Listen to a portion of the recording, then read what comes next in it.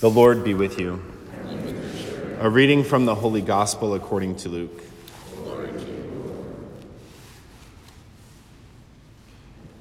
The angel Gabriel was sent from God to a town of Galilee called Nazareth, to a virgin betrothed to a man named Joseph of the house of David, and the virgin's name was Mary. And coming to her, he said, "Hail, full of grace, the Lord is with you." But she was greatly troubled at what was said and pondered what sort of greeting this might be. Then the angel said to her, "Do not be afraid, Mary, for you have found favor with God. Behold, you will conceive in your womb and bear a son, and you shall name him Jesus. He will be great and will be called Son of the Most High. And the Lord God will give him the throne of David his father, and he will rule over the house of Jacob forever. And of his kingdom there will be no end." But Mary said to the angel, "How can this be, since I have no relations with a man?"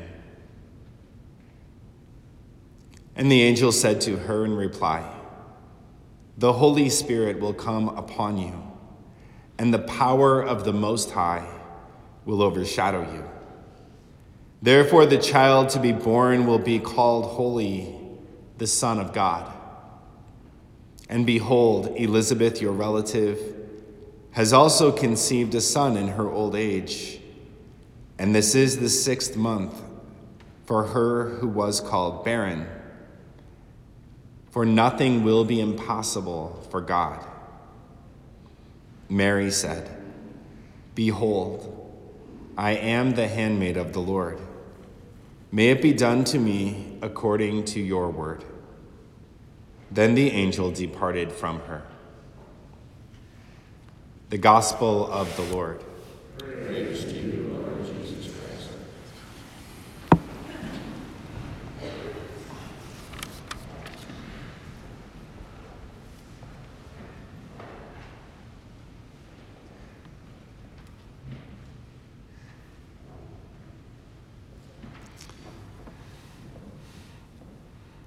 It's good to be with you all this morning, and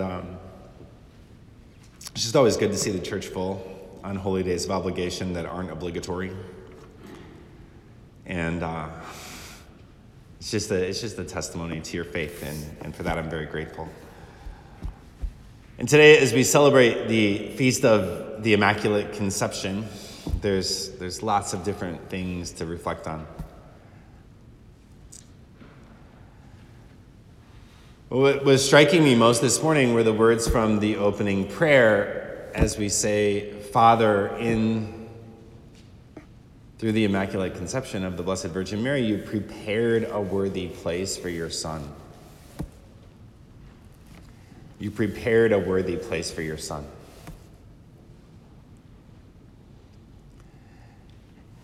And I was thinking about how, the first homily I think I gave here since I came here was on All Souls Day, and the reading was Jesus in John chapter 14 when he tells his disciples, "I'm going to prepare a place for you.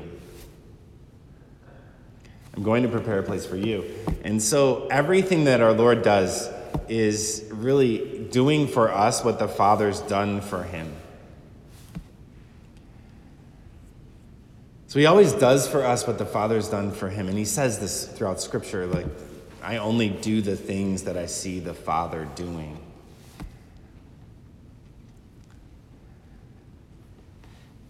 And so the Father creates Mary and applies to her the merits of the cross before they even happen. In anticipation of our redemption, he applies those graces to her life. And she's conceived without the mark of original sin in order to prepare a place for his Son.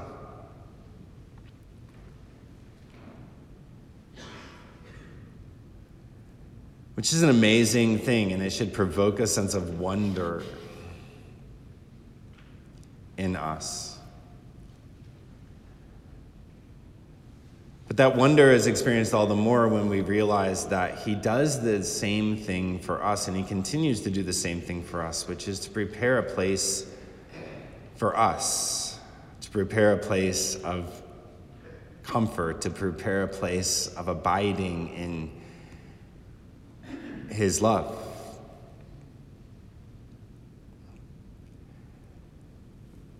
And every time we come to Mass and we sit and we receive our Lord in the Eucharist, it's a reminder, and that is the place he's prepared for us.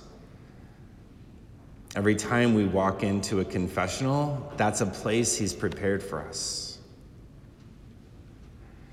And sometimes it's hard to get that through our heads because we might feel unworthy. And the first reading gives us some hope in that feeling of unworthiness because it's probably the first event where a human being ever felt unworthy. When the Lord asks Adam, "Where were you?" And he says, "I was afraid because I was naked, so I hid myself."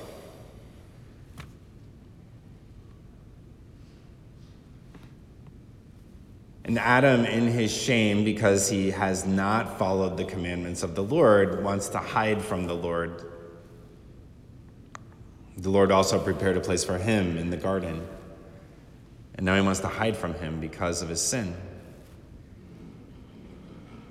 And then he starts sort of lying about it, which is what we oftentimes do. You know, we lie about things, or we don't tell the whole truth. Because the Lord could have said, "Where are you?" And Adam might have said, "You told me not to eat the fruit from the tree of knowledge of good and evil. I ate it. I'm sorry. I did this. I don't deserve to be here anymore." He could have just been completely forthright. But instead, I was afraid because I was naked, so I hid myself. And then he starts blame shifting, which we also do. Like, the woman made me do it, and the serpent made her do it.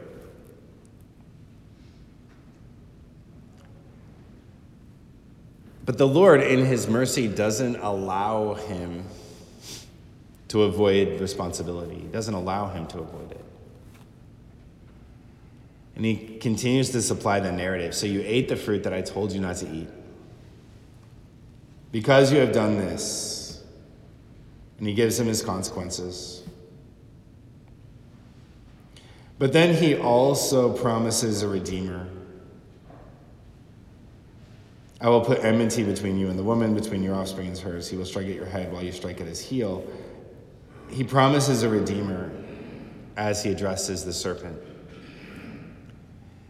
And so even in this place where that is that feeling of unworthiness, maybe the ultimate unworthiness, the Lord's response was to promise a redeemer.